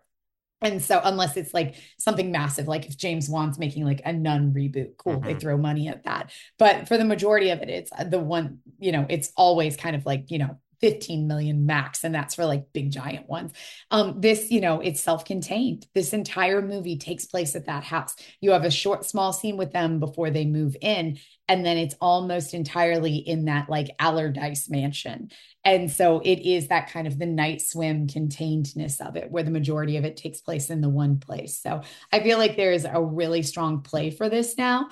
That said, I'm sure if I walked into a couple of studios, I don't even know who owns this. Oh, it's United Artists was the original. And oh yeah, Dan Curtis. It was Dan Curtis. But I feel like, the very first He's thing I'd he's hear one of my is faves. Yeah, what's burnt offerings, and then yeah, little horror nerds like me are like, oh my god, it's amazing. But yeah, this is one that I have long kind of just said like there is a really smart, fun, contained reboot of this that would be scary as fuck. yeah. And the house is kind of like an emotional vampire of the people who live in it, Mm-hmm. and that does seem to say something about the crisis of housing crisis for people. The housing Yeah, crisis, right? I like that. My next one isn't about saying anything. It's just the movie. A, it's one of the best movies of the '80s.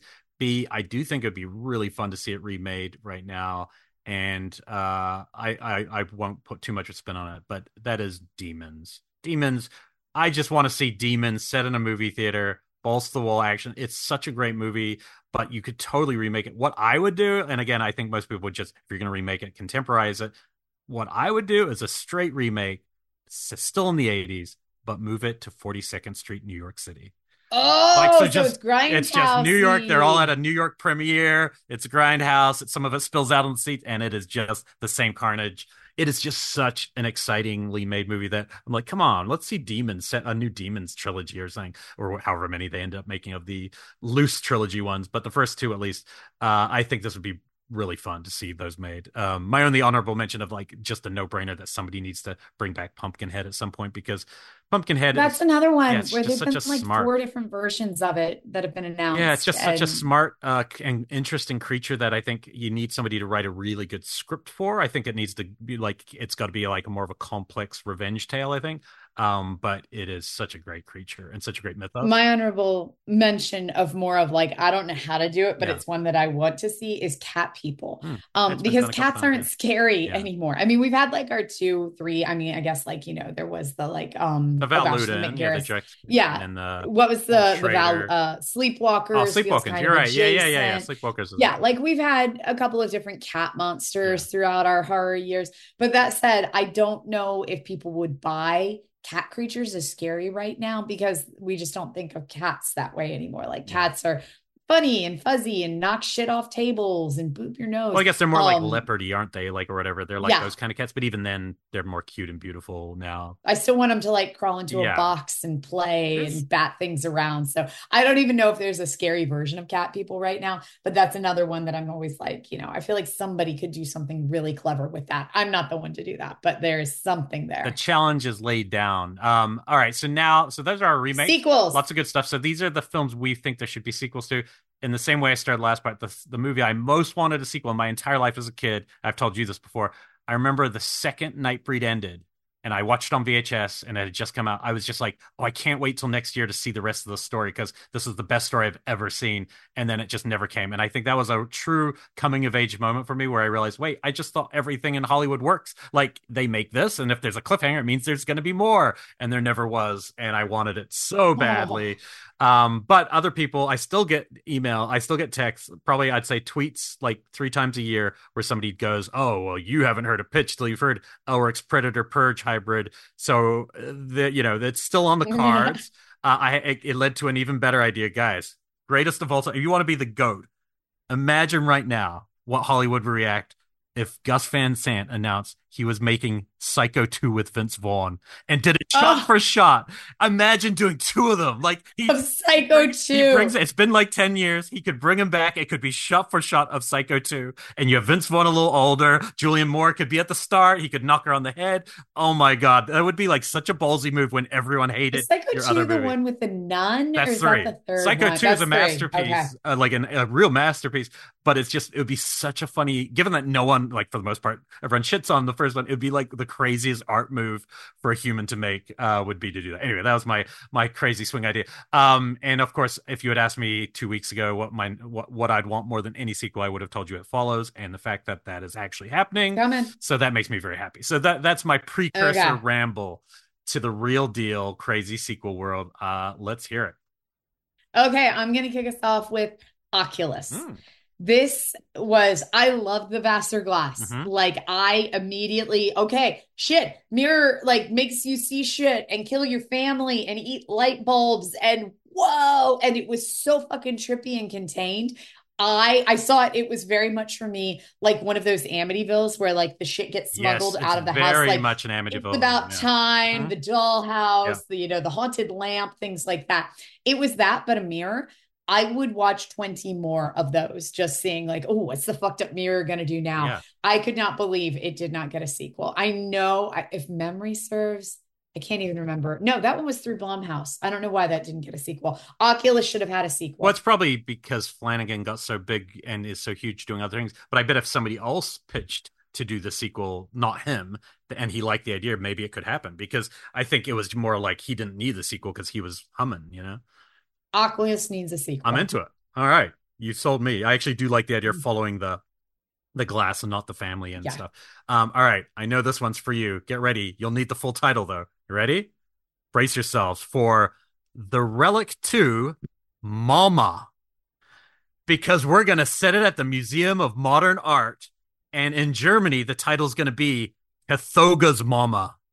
And so I am going to have What the fuck? I'm going to take the idea because I love the relic.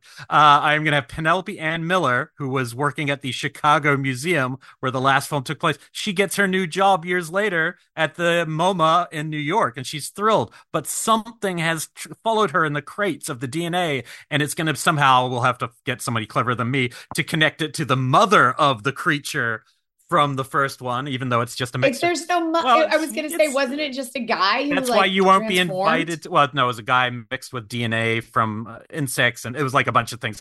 But again, Yeah, the let's leaves. say his mother went to claim the body and got decapitated by hypothalamus at a museum exhibit. It's very complicated, Bekah. You're not invited to this writing because you're too looking for the science. The point is, we have Cathoga in the MoMA. Nuff said. Relic 2, MoMA. That's my pitch. Okay, Somebody please make okay. me a poster. I'll be forever grateful. Okay, so my next one. I want a sequel to As Above, Oh So yeah, Below. that'd be fun. Yeah. I want these portals to exist around the world. So, in that first one, we're exploring the catacombs under Paris and how it leads into this underworld and it literally leads into hell and everything gets flipped upside down. And I loved this movie. This movie got shit on so much when it came out, and I absolutely love this movie. I want one of these in catacombs around the world. Mm. I want one in the catacombs under the Vatican. How fucking crazy would that be if like people were exploring the catacombs under the Vatican and it literally takes you down into Mm. hell and they have built the Vatican on top? I want one in like catacombs under like Spain or the ones under London. Like I feel like there is so many places that you could take this. So I want more As Above, So Below. Any place there's catacombs, there's entrances, and that, the Yeah. cult exists around the world. So it's not a heavily thought out pitch. I need more of this. I love this. I loved the concept and the I setup. wish I had seen this one. Like, I actually really dug it when I finally saw it on at home, but I wish I'd seen that one in the theater because it was such an assault and so kind of like in your face. I think I'd love to just see if somebody ever puts that back in the theater. I'd love to watch that.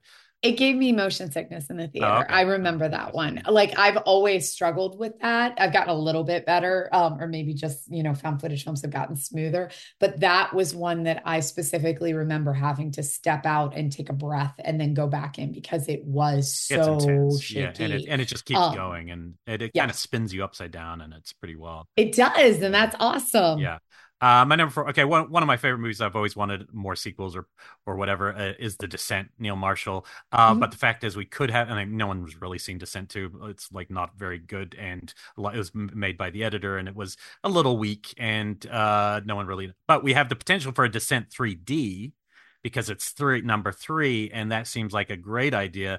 I had two things. One, I actually pitched to Neil once at a party, which was a kind of a genuine idea that I had, which was like the making a prequel about the first group of miners who are stuck there, but the twist is it's because they allude to them when in the first one you see they're also, but the twist of the movie is you actually realize they are the ones who turn into the original creatures. Something happens, and as a party, like a Donner Party thing, they all become these creatures. That was one idea I had for a prequel, but then I was thinking it would also be, if it's going to be Descent 3D, I think it'd be kind of cool if Sarah and Juno, the two survivors of the original, get back together, even though they had the personal issues, they get back together and it's just them going down by themselves to eradicate any sense of the, like, it's a total revenge movie shot in 3D where they've gone to eradicate any hint of these creatures together, and it'd be fun to see those actors together. I love the Descent world. I showed the Descent, hadn't seen it in a few years, and it's always been one of my favorite of that decade, but I showed it to students this year who hadn't seen it, and it's the jump, the moment where the thing is seen in the background of the video camera. I saw somebody almost fall out of a chair. Somebody knocked somebody else. A guy knocked somebody almost over. I mean, I hadn't seen jumps like that in so long. It was so cool to know this movie still has that ability. So yeah, and I'd want Neil to come back for this if we're doing Descent 3D. Let's get him at the helm. Well, okay, so for my third one, I'm taking us back to 2008 and a film that I always have been waiting for the sequel for, and it has never come. I've been waiting for like 15 years now, and that is Pontypool. Oh yeah, So, Pontypool, I just love the world kind of and like the the setup, Crazies. It's and almost like the start of the Crazies. Like if that it was how it is, began. but the hook. a zombie virus that spreads through language. Hmm. That for me is such just a wide playing space that suddenly I'm like, podcasts, TikTok, how is it spreading through social media videos, things like that. I think that there is something so fun about looking at language usage and how it can be spread through social media. And so I feel like there's a lot there. I know that the original director and writer of it, because it's based off a book, Pontypool Changes Everything, they have been talking about having a sequel to it since like 2010. Like this came out in like 2008. I feel like a year later they said, okay, we're making a sequel called Pontypool Changes Everything Mm. or Pontypool Changes, and it has never happened. So now, like 14 years later, I'm still waiting for that. But I feel again, it's just I love the concept, I love the world. I feel like there is so much more you can do with kind of the virus that spreads through language, through auditorily. I feel It's like such there's a something good just so movie, good there. such a good Yeah. idea too for a movie, and yeah, I agree. You could have totally seen where that story went next. My number three is mostly a joke and aimed for you. You ready? Okay, so it's Thanks. it's vampires with $2 signs. This would be the John Carpenter sequel. All of yours are hilarious. I Uh, did like very serious things that I want a I, sequel I've for. got there's a couple. Well, Descent, I would want one. The next two are legit ones that I actually would want to do. But this one, okay, so it's Vampires $2 signs. It would open. You'll see why it's for you in a second. So James Woods' character, Jack Crow, because James Woods obviously would not be somebody you necessarily want to cast nowadays.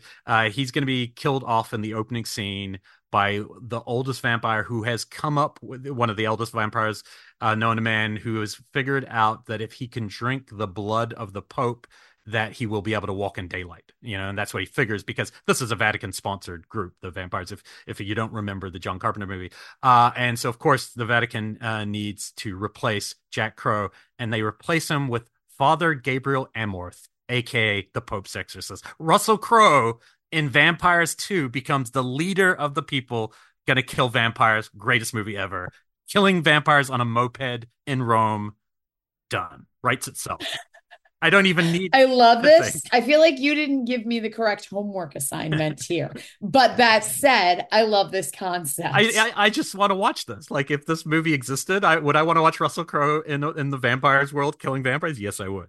Uh, because everybody is clamoring to get a sequel to Vampires. well, they all will want a Pope Exorcist sequel, and this would be a better one than seeing him do more exorcisms. Let me put it Yours that. are more crossovers. They feel Oh like yeah. Oh, collabs between this two comes from my movies. Predator Purge world. Okay. Okay. Yeah. Yeah. I did not get this in the homework assignment, but that's It's just okay. my style of doing.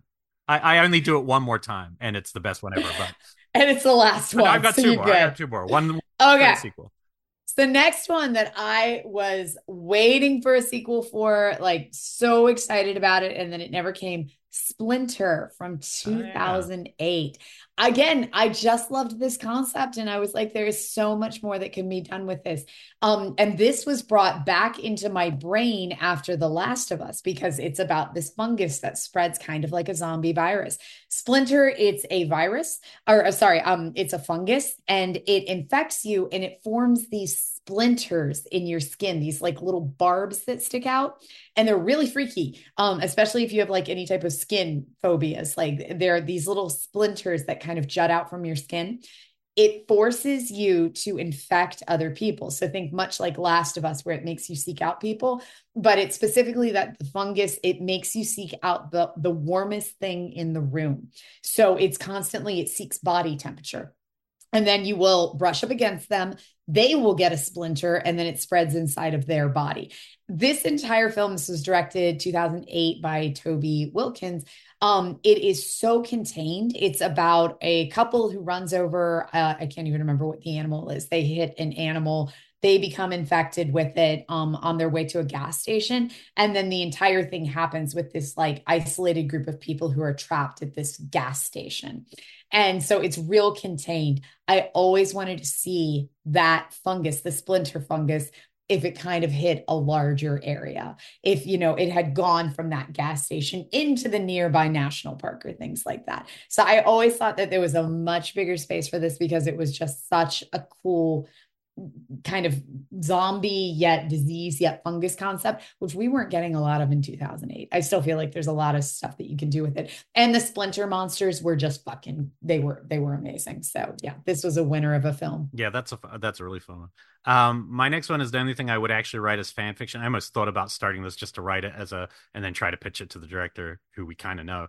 And that is the movie I'd most want to see a sequel to is House of the Devil. Hell My yes. House of the Devil 2 is actually like, honestly, I think it's a really solid idea if he would want to do it. But, so it would be exactly 10 years later, it would pop up or whatever we are now, if it's 12, whatever.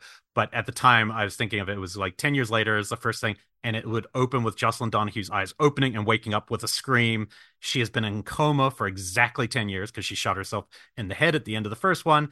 And as she wakes up, a nurse brings in her 10-year-old child because she was also pregnant when it happened to her in life. So now she's meeting a 10-year-old child for the first time that she's never met, and she has also given the papers saying, yes, you inherited this house, which is the House of the Devil house. So she returns this house with coming out of this coma with this kid on the night of the blood moon, and it's basically the rest of the movie is going to be a siege movie where the Satanists are going to be sieging the house that she has to protect because they want to take the child who The is baby. the now 10-year-old who and the fun thing about the movie like that is who she has no real emotional connection, she just met, but is hers, and she now has to, and I think Jocelyn Donahue would be so fun to watch her get to like be in a movie like this playing that same role.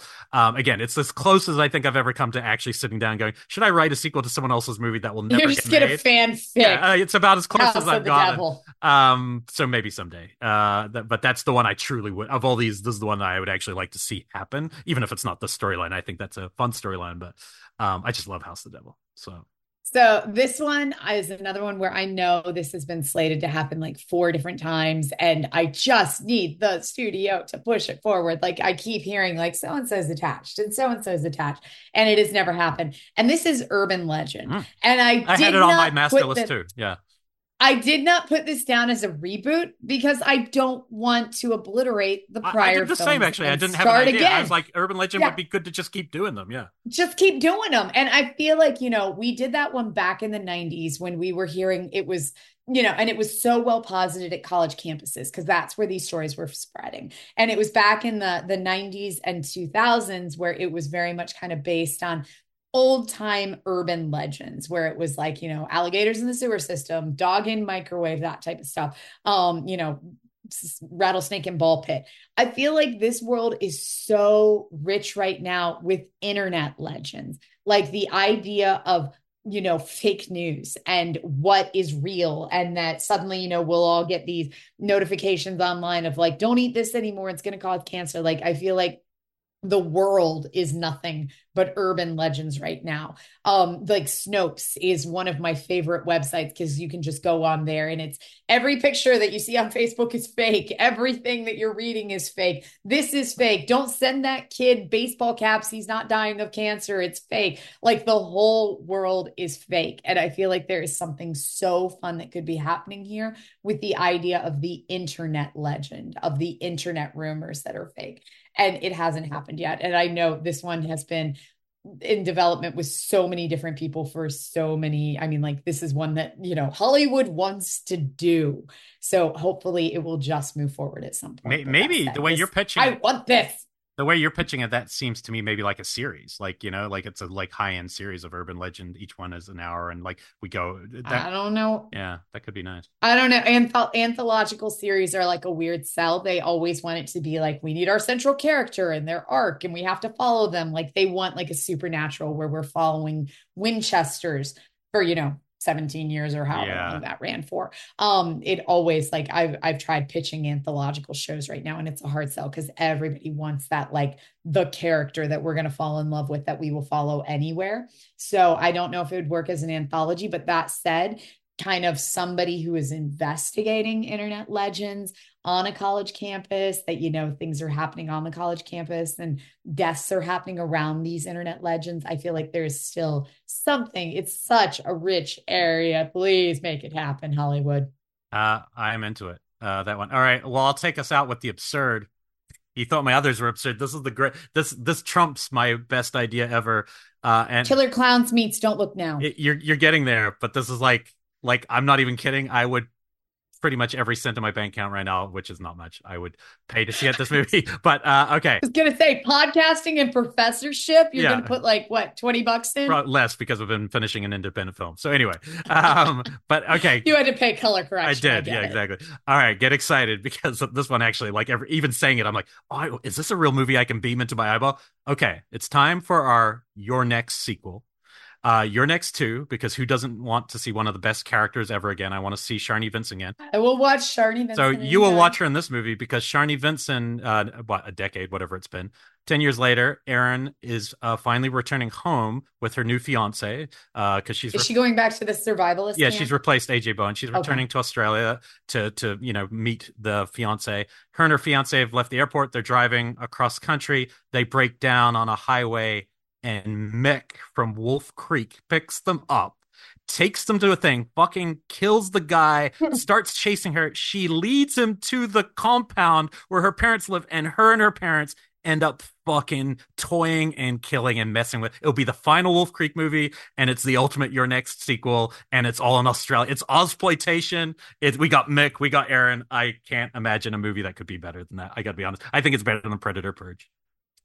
Well, let's I'm see done. here. And here's where it will fall apart. I know that your next is through, I think, Lionsgate. What? Is that right? It's all Australia. Who's People Wolf will Creek forget. through? Wolf Creek Oh, was Craig people. McLean, right? So I don't know who it Yeah, is. but it's always the We production we company. can't think in logistics like this. This Oh, is sure we can. See, this one, I don't know who did the US distro on this. Roadshow Dimension. Okay, so this is gonna take some yeah, finagling. but I'm 90% sure that your next was through and if Lionsgate. Mix Hold on. two, I can't. And Mick might have actually passed away. John Jarrett might have passed away. If he did, we would have to get someone younger to play it instead. But like this, in the alternate universe of my brain, I want to see that.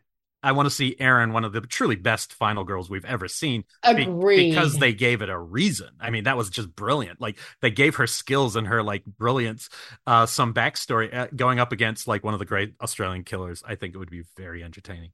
And I like that her parents, I would watch the shit out of and it. I love the idea of her leading him to the survivalist compound, him having no clue what he's entering, and then realizing these people have been waiting for something like this their whole life. Anyway, Your Next, Wolf Creek. That's it. I can't do better. I got to retire now. My hot takes are over. That was fun though. I didn't even get to Dr. Giggles, and that's Okay. okay. You've got till That next is week to come okay. up with a good Dr. Giggles hot take, and I'll listen to it. I'm just going to give this little bit of advice. There was one day that I was in with an exec at a studio, and I was pitching a reboot of a film that I absolutely loved, and they looked at me and they goes, why don't you just make that film and just don't call it this? Yeah, yeah. Like, just if it's that good of a concept, girl whose parents are in a survivalist Right. compound and she meets a serial killer and lures it back there, just make that film and don't title it that, Right. because the title can sometimes be a hiccup. Well, or So because the that title isn't big enough to even have been worth the IP. yeah. Yeah, I get it. So that was kind of the advice that was given to me by an exec. And I suddenly went, oh yeah. Like I always think of the IP as something that's going to help it move along. But I guess at times it is a hindrance because I'm only thinking about it as a blank reboot. And in actuality, it can stand on its own legs. So that is a message to our listeners of, if you're ever like, holy shit, I want to write my fan fiction to this. Does it have to be for that? Maybe it's just a really good script on its own I accord. think that's good advice. And I will add to my Your Next Wolf Creek movie that the final scene where Mick's coming up behind her, and I forgot to mention she has a bedridden brother. We're going to call him Nick now. I'm sure Nick, that'll yeah, skirt Nick. every copyright law. As he's about to, I forgot to mention that her brother, who lives in Australia, she hasn't seen him. He's been bedridden for 30 years. He's actually been in a coma. His name's Patrick. He births to life because he's a psychic. Boom! And saves the Oh, day. boom. Your And Next then he's Wolf like Creek, telekinetic and Patrick. he's throwing shit. Holy All shit. three Australian And then films. Boom. I feel like we can throw a couple more in there. We'll have to find some ways to Chopper. work that Chopper in. comes in better. Choppa, I think Choppa, Patrick Choppa's in saving the there. day would get a good jump out of everyone. So anyway, that was too much fun. It should be illegal. Anyway, if any of those get made, we want 1%. And I just want to give me that associate producer credit, baby. That's all I need. yeah. That's what we live for. Okay, fine. I'll take your 1%. Yeah, But yeah, yeah. but it is fun thinking this way, and it is I know it's jokey most of the ones I was pulling, but I do think it's a really people might it's actually pretty good mental exercise when you are thinking of these things, because even if you never make Yeah. these, it gets your brain going. What worked about those? Why are you so excited about some of these titles? Like, what is it? Like, why do I love Soul Survivor so much? I didn't bring that one up because, like you said, no one knows that title, so why would you remake No. it? You would make something like it, you know? So I find it to be a really good creative exercise. And I do have to say, some of the stuff that I do have, that it's like it's spawned out of, God, I wish I could just make Yeah, this. And then me saying, well, what did I do with it? Well, that feels different enough that I can take it out. So I always view it as a creative exercise, to the point that I do it with my yeah, students when it's I a good teach my idea. summer, my horror class, is they have to pick a horror film. They have to reboot it, but they have to make it feel different enough that it would stand on their own. And the majority of the time, what they create is it feels original, even if it's not. I always say, like, don't just give me another Ghostface rehashing. Give me, a more obscure horror film and what you would do with it in contemporary terms, and it stands. Yeah. So yeah, it's a fun creative exercise to kind of work your creative muscles. Yeah, so hopefully you guys had a fun with that, because we had fun as a last minute shift to do this week, just because we sometimes you just need to mix it up. Hell yeah. Oh my gosh. Well, I am deep in a couple of books. I have a stack of movies to watch. I'm excited. We have a deep cuts coming up next week on our Patreon show, and I have watched some bonkers fucking shit this week Yeah, that I've I'm watched a really bunch too. excited. Yeah, it should be Yeah, fun. I am excited to talk about some of these. So some good stuff over there. I've got a couple of graphic novels that I'm ready to talk about. So we've got some good stuff in the works. Plus, we've got Imaginary coming out in a couple of weeks. And I think we have Jeff Wadlow set up for our next episode. So tune in for that. I'm excited to see this one. It sounds kind of like The Pit. Okay. And I can only hope it goes full The Pit. So we're just going to call it Jeff Wadlow Reboots The Pit. There we go. Jeff We Wadlow's did it. Teddy, we'll call it. Yeah, I love it. Brilliant. All right. Excellent. Thank you all so much for tuning in. We will see you next week.